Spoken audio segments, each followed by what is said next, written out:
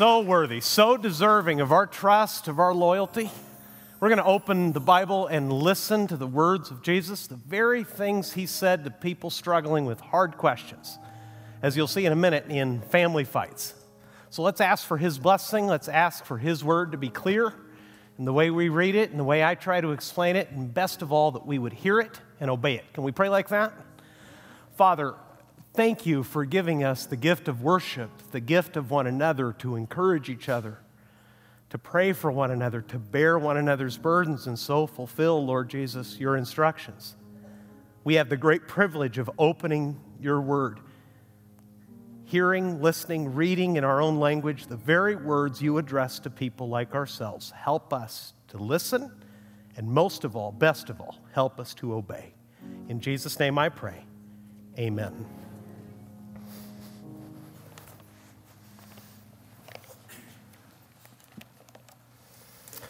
Well, I am thrilled to be back for all kinds of reasons, including the fact that I was in Phoenix last Sunday. And if you don't know what I mean by that, just check the weather app on your phone. Please do it later, not right now. We delivered my older son to college there, and they were setting and tying August heat records in Phoenix. At this point, that's kind of like breaking Olympic records, you know. They've been keeping those for a while, and it's pretty impressive. And on the 117 day, he said, "Dad, this city should not exist." He said, "It's a tribute to man's arrogance." And I thought, you know, he's right, because a long time ago, people went into that cauldron and said, "We'll stop and we'll build it right here, right in the furnace."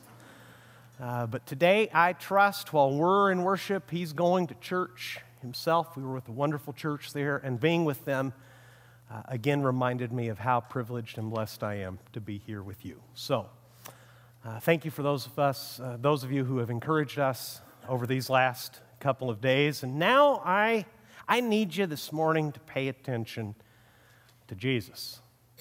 For the next 3 weeks, we're going to move expositionally through a large section of the 12th chapter of Luke's Gospel. If you have your Bible, you can open it there, Luke chapter 12. If you don't have a Bible with you, there should be one near you underneath the seats, so please help yourself, and let's pay attention to Jesus, and let's see how you take it compared to the first service. Let me tell you on the front side that what Jesus is talking about is money. Yeah, that was about the same level of enthusiasm that the first service had. In 3 different teaching sections, Jesus, the master teacher, is literally, in this morning's reading, is going to take an interruption from the crowd. Somebody's going to shout to him from the crowd, and he is going to take it to use it as an immense teaching moment. Like all good parents, once you've mopped up the blood and comforted everybody and hugs have been given around after the upset, after the interruption, you can be well positioned to learn something. And if I say from the pulpit of a church, Jesus is talking about money, a lot of you instinctively and with good reason are going to put your guard up. Yes? Maybe not literally, but I get that. There are a lot of shenanigans done in the name of Jesus by people who, frankly, if they ever knew him, do not represent him well. Twist his words and actually directly contradict what he's going to teach us this morning in seeking to better themselves and further their own little empire rather than seeking God's kingdom. So let me invite you instead to just listen to Jesus. This passage, frankly, it's a hard passage, and you'll see why. It involves someone's direct life in the middle of a family fight. They tried to get Jesus into a family fight, and you'll see why I say that in just a moment. And Jesus told a parable. A parable is a story that he made up, something that did not happen, but actually illustrates something that is very real and very actual. A fictitious story that illustrates and teaches us the way about a very real personal truth about money. And everyone on earth struggles with this. Every disciple of Jesus and people who don't know him as well, they struggle more than most because money has its way of wrapping itself around your life, of making you believe the wrong things about money and about life. But first, in Luke chapter 12 and verse 13, somebody's going to try to get Jesus into a family fight about money. Read with me Luke chapter 12, verse 13. Jesus has been teaching his disciples. He's been teaching a crowd, and it says in verse 13, someone in the crowd said to him, "Teacher, tell my brother to divide the inheritance with me." Now, these are real people. They lived long ago, but they're ordinary, real people with real problems. It's a big public setting. Jesus has been teaching, and somebody shouts and interrupts him and says, "Teacher, Rabbi, tell my brother to divide the inheritance with me." You ever been in a family fight about money? My family has. We have in our extended family someone who once stood over a deathbed and argued about the china, while the person who owned the china on her struggled for her last breath, okay? So I get this. I've heard those conversations. I've heard those bitter comments, the sarcasm. Now, in Jesus' day, rabbis were often called to mediate disputes, to give wisdom and mediation when people were having problems. But if you look carefully at what this guy's shouting in the middle of the crowd, right in front of God and everybody, as one of my uncles used to say, he's not asking for mediation, he's asking for representation. "Teacher, tell my brother to divide the inheritance with me." Does that sound reasonable to you? Does that seem like a reasonable request? Yeah, right? I mean, Mom wanted us both to have it. Why are you keeping it? Okay, that seems to be the heart of the complaint. But he said to him, "Man, who made me a judge or arbitrator over you?" Jesus getting involved? Okay, folks. You're doing your best impression of an oil painting, and I need you to be a congregation, all right? I had the same problem in the first service. I know it's something I'm doing wrong. I'm going to try to fix it. But I'm going to be asking you some questions along the way, and I need you to engage it because we're building, as in all of Jesus' teachings, we're building toward the point. Right now, there's a problem and an interruption. Somebody shouts to Jesus, "Tell my brother to share the inheritance." Jesus said, "I'm not getting involved. I'm not your judge. I'm not your arbitrator." And just like that, he's done with it. Here's where the teaching starts to get uncomfortable. Ready? Someone once said that the gospel was to comfort the afflicted and afflict the comfortable. Okay? So if you're comfortable, look at what Jesus said next. And he said to them, not to the man, he's already dealt with that. He's dismissed it. Do you see it? He said to them, he said to the whole crowd, here's the teaching point. High school students, junior high students, people in their first job, people who desperately need a job, people who have student loans and have no idea how to repay them. Everyone in the crowd, all ages, all seasons, all needs, he said to them, take care and be on your guard against all covetousness, for one's life does not consist in the abundance of his possessions. What's Jesus saying? He's saying, watch out for greed. Take care and be on your guard. Two phrases, not one. Be careful and keep your guard up against all kinds of covetousness, all kinds of wanting, all kinds of greed. Because here's the trouble with greed, folks. Like every other kind of sin, greed makes you forget the facts about life. That is the nature of sin. It blinds you to the truth, or it makes you ignore or forget the truth. There is a truth. God has a point of view. God has the truth about every matter in our lives. He's the creator. He knows us. He knows what life and death look like. He knows what health and illness and every single facet of human existence. Believe you me, God has a way.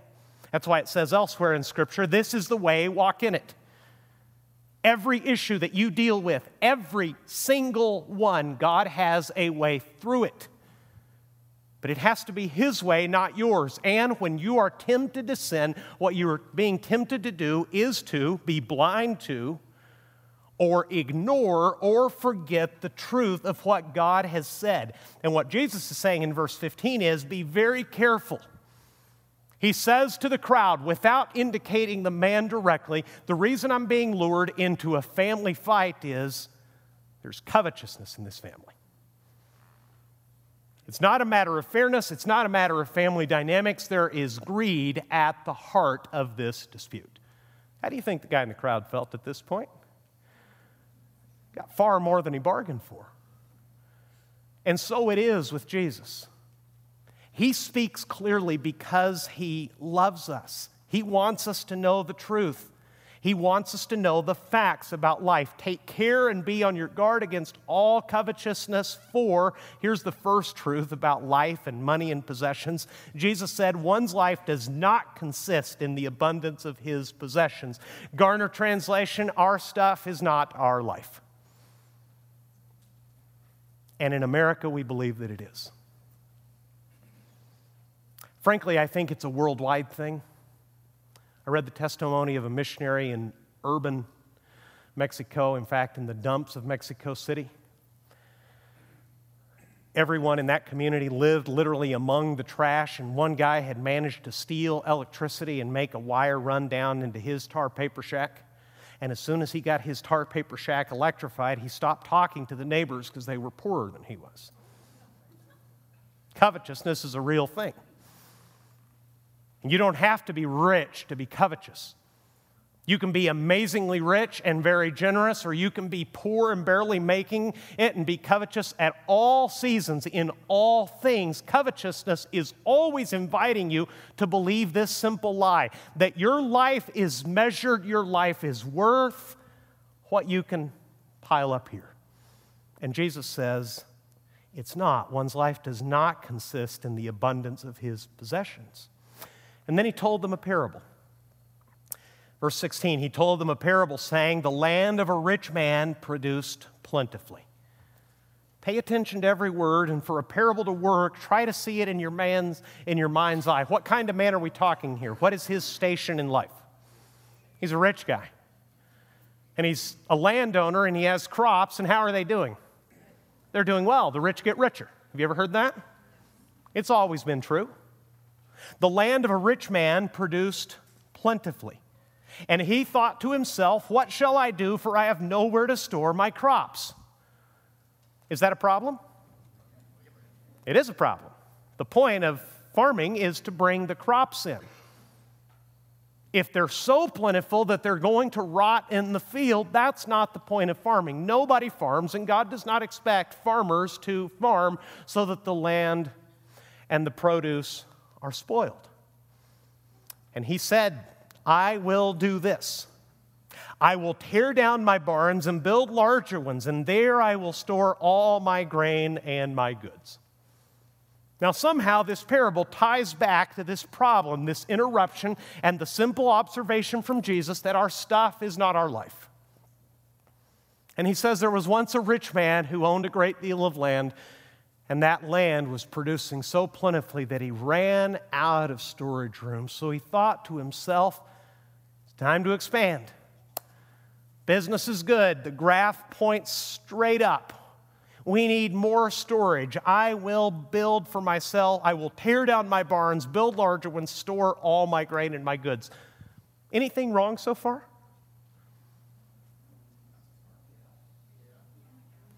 All right, this is why I like to study the Bible with you guys. We've got yes and no, and we've got yo. Somebody's trying to split the difference. They can't figure it out between yes and no. Somebody said yo, I heard it, or maybe that was a greeting, I'm not sure. So far, this looks like good, normal, successful, blessed life. The point of the parable is not to flesh out every detail. It's to put you in a real-life situation for you to imagine a real-life story and to learn something from it. So far, we have a rich man who is doing well. He needs more storage for his crops, and he plans to expand. So far, so good. And I will say to my soul, soul, you have made ample goods. You have ample goods laid up for many years. Relax, eat, drink, and be merry. How does that sound? Really? See, when I read that from the 21st century perspective, doesn't that sound like the American dream? Isn't that what you're working for? Don't read the end of the story. Don't jump to the punchline. Let's live with the crowd for a second. Wouldn't you like to say to yourself, whew, it's all covered. I've got plenty. I will say to myself, soul, you have ample goods laid up for many years. Relax, eat, drink, and be merry. That's what almost everybody is working for on earth. He's going to put his feet up. If he's a church-going man, he's going to say, God's been good. He's going to say, bring me the best, and it's time to enjoy it. What this man forgot is something else that greed makes you forget, and that is this. Our stuff is in our hands for a very short time. See, he made two mistakes. He thought that what he had was his, and he thought he had time to enjoy it. Neither of those things were true. But first of all, we need to hear this story in our own lives. In the 90s, I remember when I was in college on the heady economic days of the 80s where everybody seemed to be doing better than they were a generation earlier, there was a little bumper sticker that I used to see on really nice cars, and I remember it because of what it said and also the fact that sometimes people ruined beautiful cars by putting this bumper sticker on them. And that just didn't make sense to me. You've got adhesive on that beautiful paint job now. What are you going to do? Here's what the bumper sticker said. Maybe you've seen it. It says, he who dies with the most toys wins. That's what this man thought. He kicked back in the living room from the vantage point of the winner. He is the victor. I made it. I get to relax now. Eat, drink, and be merry. You have things for many years. And you need to be careful with that because that's what greed tells you. Here's the truth. He who dies with the most toys dies. And that's it. And the toys no longer belong to you. When you die, the toys don't go in the box. The toys stay for somebody else to play with, and you go in the box. That's the way it works. And here's the twist in the story. You ready? In every parable, there's a twist. So far, we've got this very earthly, admirable story. You've got a man who has worked hard or maybe at least taken advantage of blessings that were given to him by his previous generations. Farming is hard work. If his land has produced plentifully, it's because somebody at his direction worked very hard. It has been so good that now we need more storage. And we have, if we're going to take advantage of all that the land under God's grace has provided, we're going to need more storage. So far, so good. But then he speaks to himself. Notice the pronouns. He is only keeping his own counsel. He is only listening to himself, and he is only speaking to himself, but he is going to be interrupted in verse 20. That's the twist. Look in verse 20. It says, "But God said to him, 'Fool.'" You see why I tell you this is a hard story? This looked like the American dream until God spoke. And God spoke to a man who by every measure had achieved great success. If he lived in our day, he would be a very desired friendship. They would want to see him at the Chamber of Commerce. If he lived in an HOA, they would want him on the board. If people were doing investments, they might want his advice. Farmers would certainly want to hear from him how you did it and how can I do it too. It all looks good. God intervenes and says, "Fool." This night your soul is required of you, and the things you have prepared, whose will they be? Fool's very, very strong language in the Bible. In fact, Jesus told his disciples to not call people fools. He said, if you, a simple, ordinary disciple, a normal, forgiven sinner, if you call your brother fool, you're in danger of hellfire. But God, who knows everything and who is the final word on life, interrupts this man's enjoyment. Before he even got comfortable in his chair and the first great glass of wine was served, God intervened and said, you fool. And what follows is economic language. It says, yeah, the idea is this: you have been given much. Much has been placed into your hands. You're going to give an account for it tonight. And all the things that you prepared, who's going to have that? And the answer is, and that's the point of the parable, not him. Maybe his kids. Maybe somebody else. It's well known to financial planners that the third generation of wealthy people tend to lose the money. The first generation earns it. The second generation respects it because they saw how much it costs. The third generation can be gone in a second. That's the way it is. Whatever your stuff is, it is in your hands for just a little while. Everything you treasure, including the breath you're drawing right now to listen to me teach this simple parable from the Bible, understand that is only temporary. At some point in your life, God is going to show up in your life and say, tonight your soul is required of you, and you don't want to hear him tell you that you have lived foolishly. Get that, church? Everyone's going to give an account, but you will give an account as either a wise manager or a foolish manager. Because the second thing that greed makes you forget is that our stuff is in our hands for just a little while. The Bible says this all over, in all kinds of different ways. My favorite, perhaps because of how picturesque it is in Proverbs. In fact, I want you to read a Bible verse with me. Proverbs chapter 23. It's right up here. Here's a good one for people working jobs. Here's a good one for people looking for jobs, for people who have not yet started their careers, who are thinking, if I can get the right kind of career, if I can make myself employable, I'm going to get the right stuff. Here's the wisdom of Proverbs. Read it with me. It says, don't wear yourself out to get rich. Stop giving your attention to it.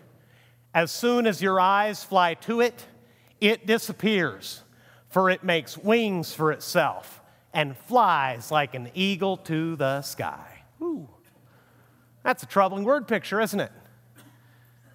Whatever you're wearing yourself out for, the wisdom of Proverbs says this: understand that earthly possession that you love so much, here's an interesting exercise. Imagine that it sprouts wings and flies off right in front of you.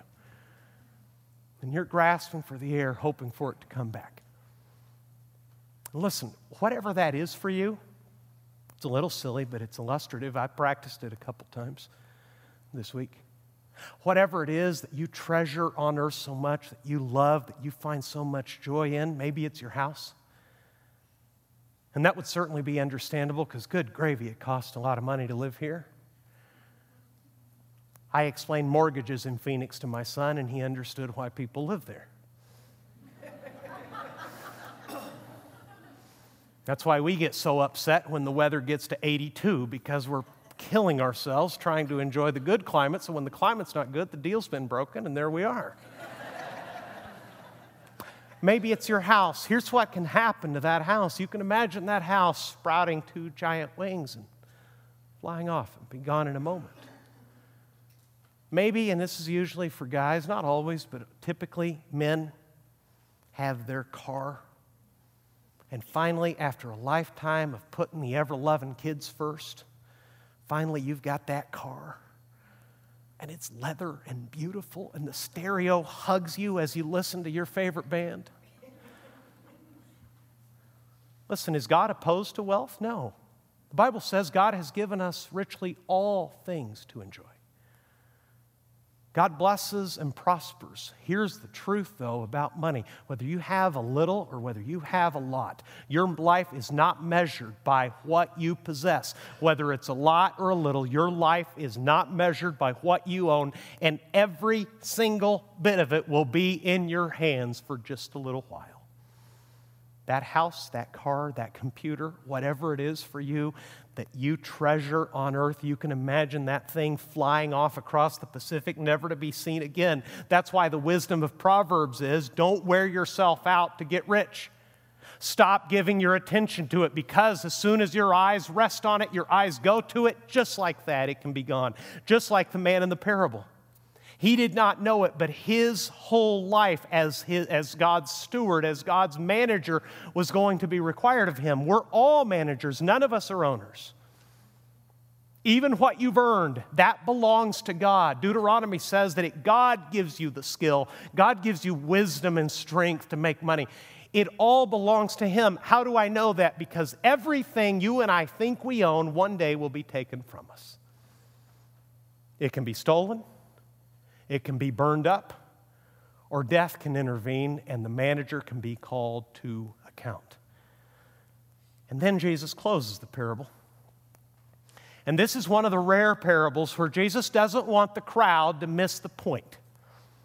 And this is where I'm going to close, but I'm going to need your help to unpack what Jesus said.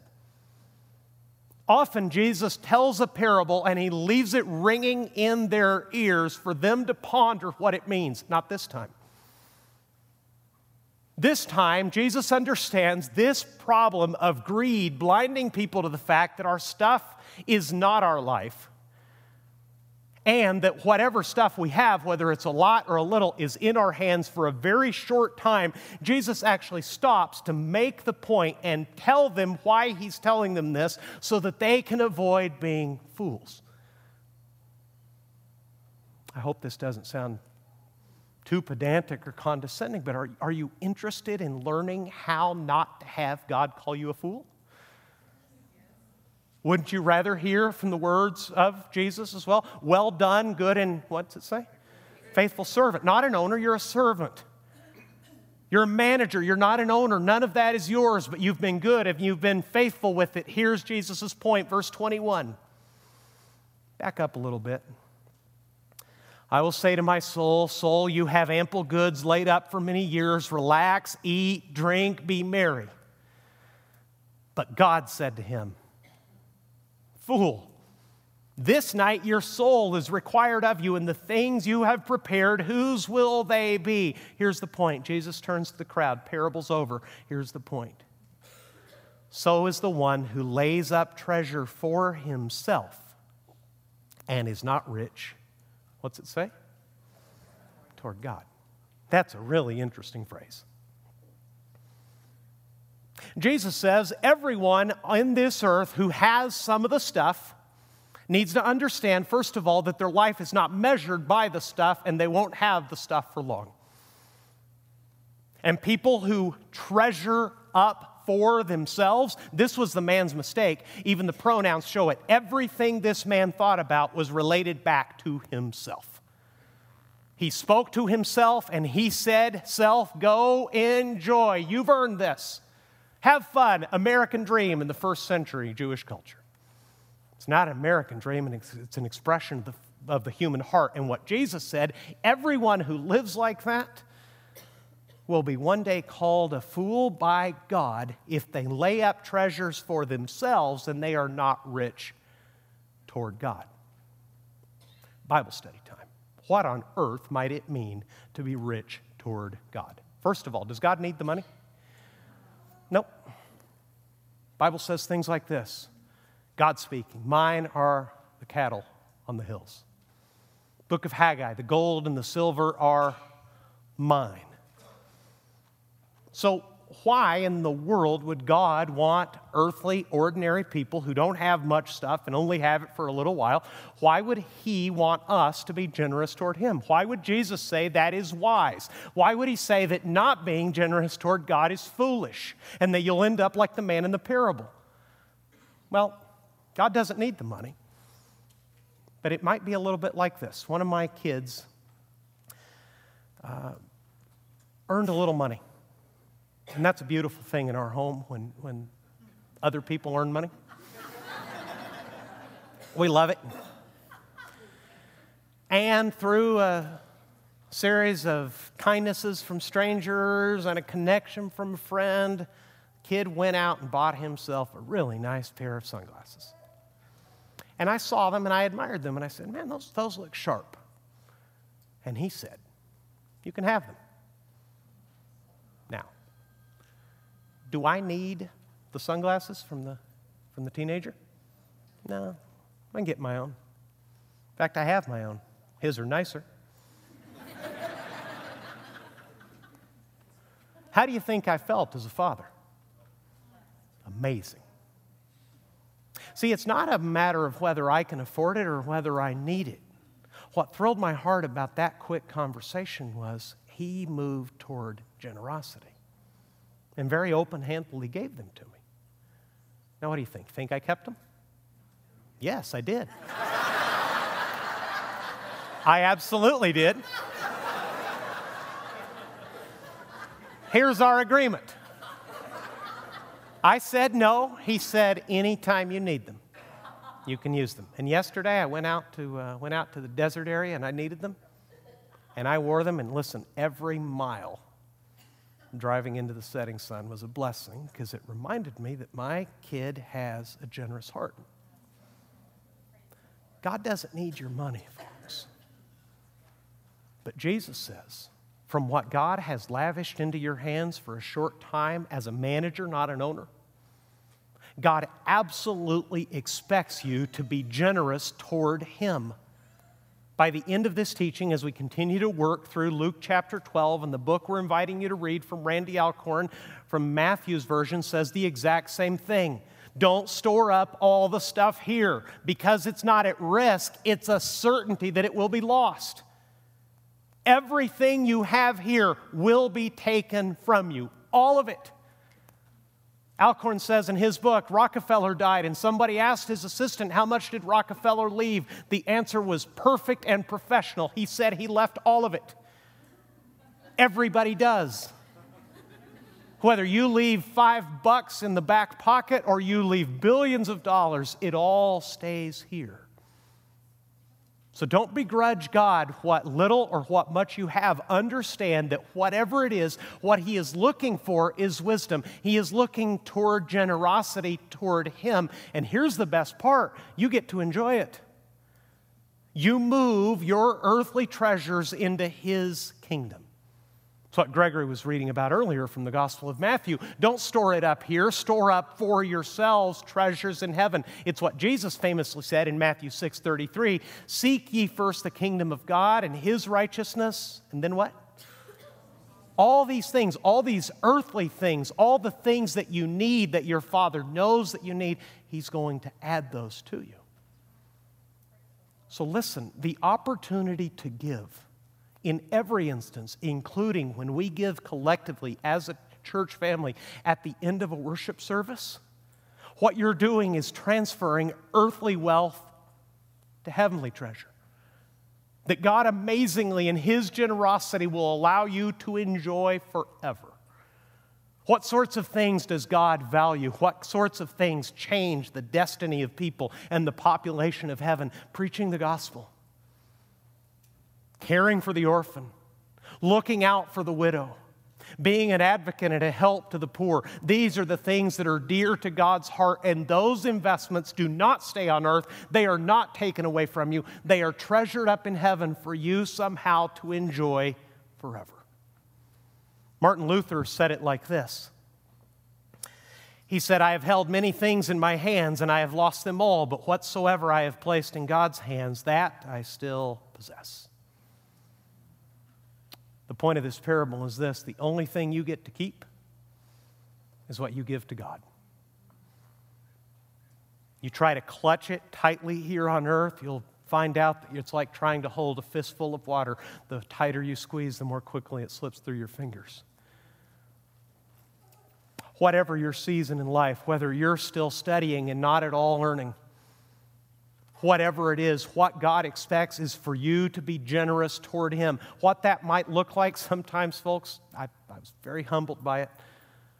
Years ago in Mexico, I remember a crumpled, dirty envelope from one of the village churches with about 6 pesos in it. Back then, about 70 cents. And I realized that in that subsistence farming community, that probably represented a real hardship for somebody. Do you think God will despise such sacrifices? He won't. The very next thing that Jesus is going to say is that your Heavenly Father knows what you need and He is going to provide for you, that He will not allow you to suffer.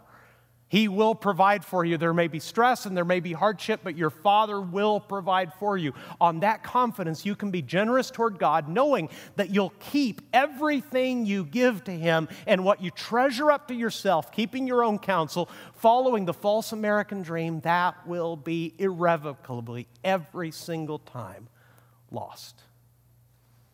So I don't know where you are in your relationship with God. Maybe you don't know Jesus at all. What you need to do is turn away from your sin and run to Him in your heart and mind and say, I'm sorry for my sin. I've lived foolishly. I've lived for myself. Save me. Jesus died on the cross to save you from your sin. Run to Him and trust Him as Savior. And if you already know Him as Savior, what Jesus wants in every growing disciple is increasing, growing generosity toward God. That might look like giving for the very first time, or someone who has that giving habit very well established and is so comfortable in it they no longer think about it.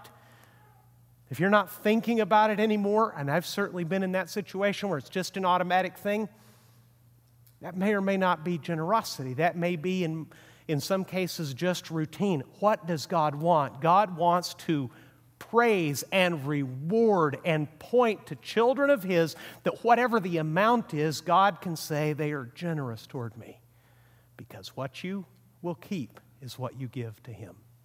Can we pray together, please?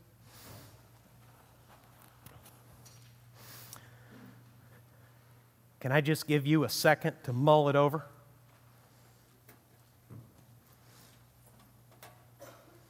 Maybe you don't even have employment right now, and it's hard to keep groceries on the table.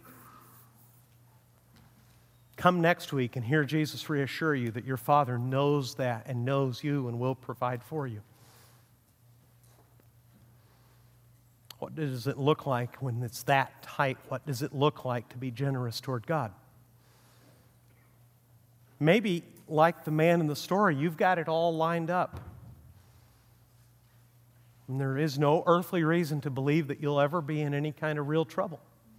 God's been good. In your case, what does it look like to be generous toward God? Some disciples need to start giving. Others need to move toward giving a generous percentage. Others need to go beyond that to where giving costs them again and makes them trust God and look for His intervention so that they can continue to see His hand blessing. I heard an amazing story after the first service. I'd like them to share it with you sometime. Here's what I know. Jesus turned to the crowd and said, everyone who's listening, and 2,000 years later, everyone who's reading this, don't be like the rich fool who piled it all up for himself. Be generous toward God. And if you don't know Jesus as your Savior, file all of this away for later. What you need right now is a Savior, someone to forgive you from your sin. If you're not certain of that, call out to Him in prayer right now. Say, Jesus, I'm sorry for my sin. Forgive me. Put me in God's family. Save me. When you move your trust over to Him, He'll hear you and He'll save you as certain as God exists. And whatever you are, however much money you have, however old you are, whatever your life season is, for you, if you know Jesus, your next step is to be generous toward God. Father, speak very clearly to everyone according to their need, their spiritual condition. Some who are struggling to believe that you're real and are here just out of desperation, looking for a better answer. Touch their heart and move their faith over to you, from themselves to you. Many of us, Lord, have been blessed like this man in the story has.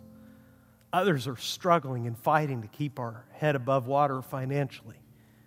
Reassure us, Lord, and help every disciple here move his life and his lifestyle and his choices in a way that God would be able to look on that and say, this child is generous toward me. In Jesus' name I pray. Amen.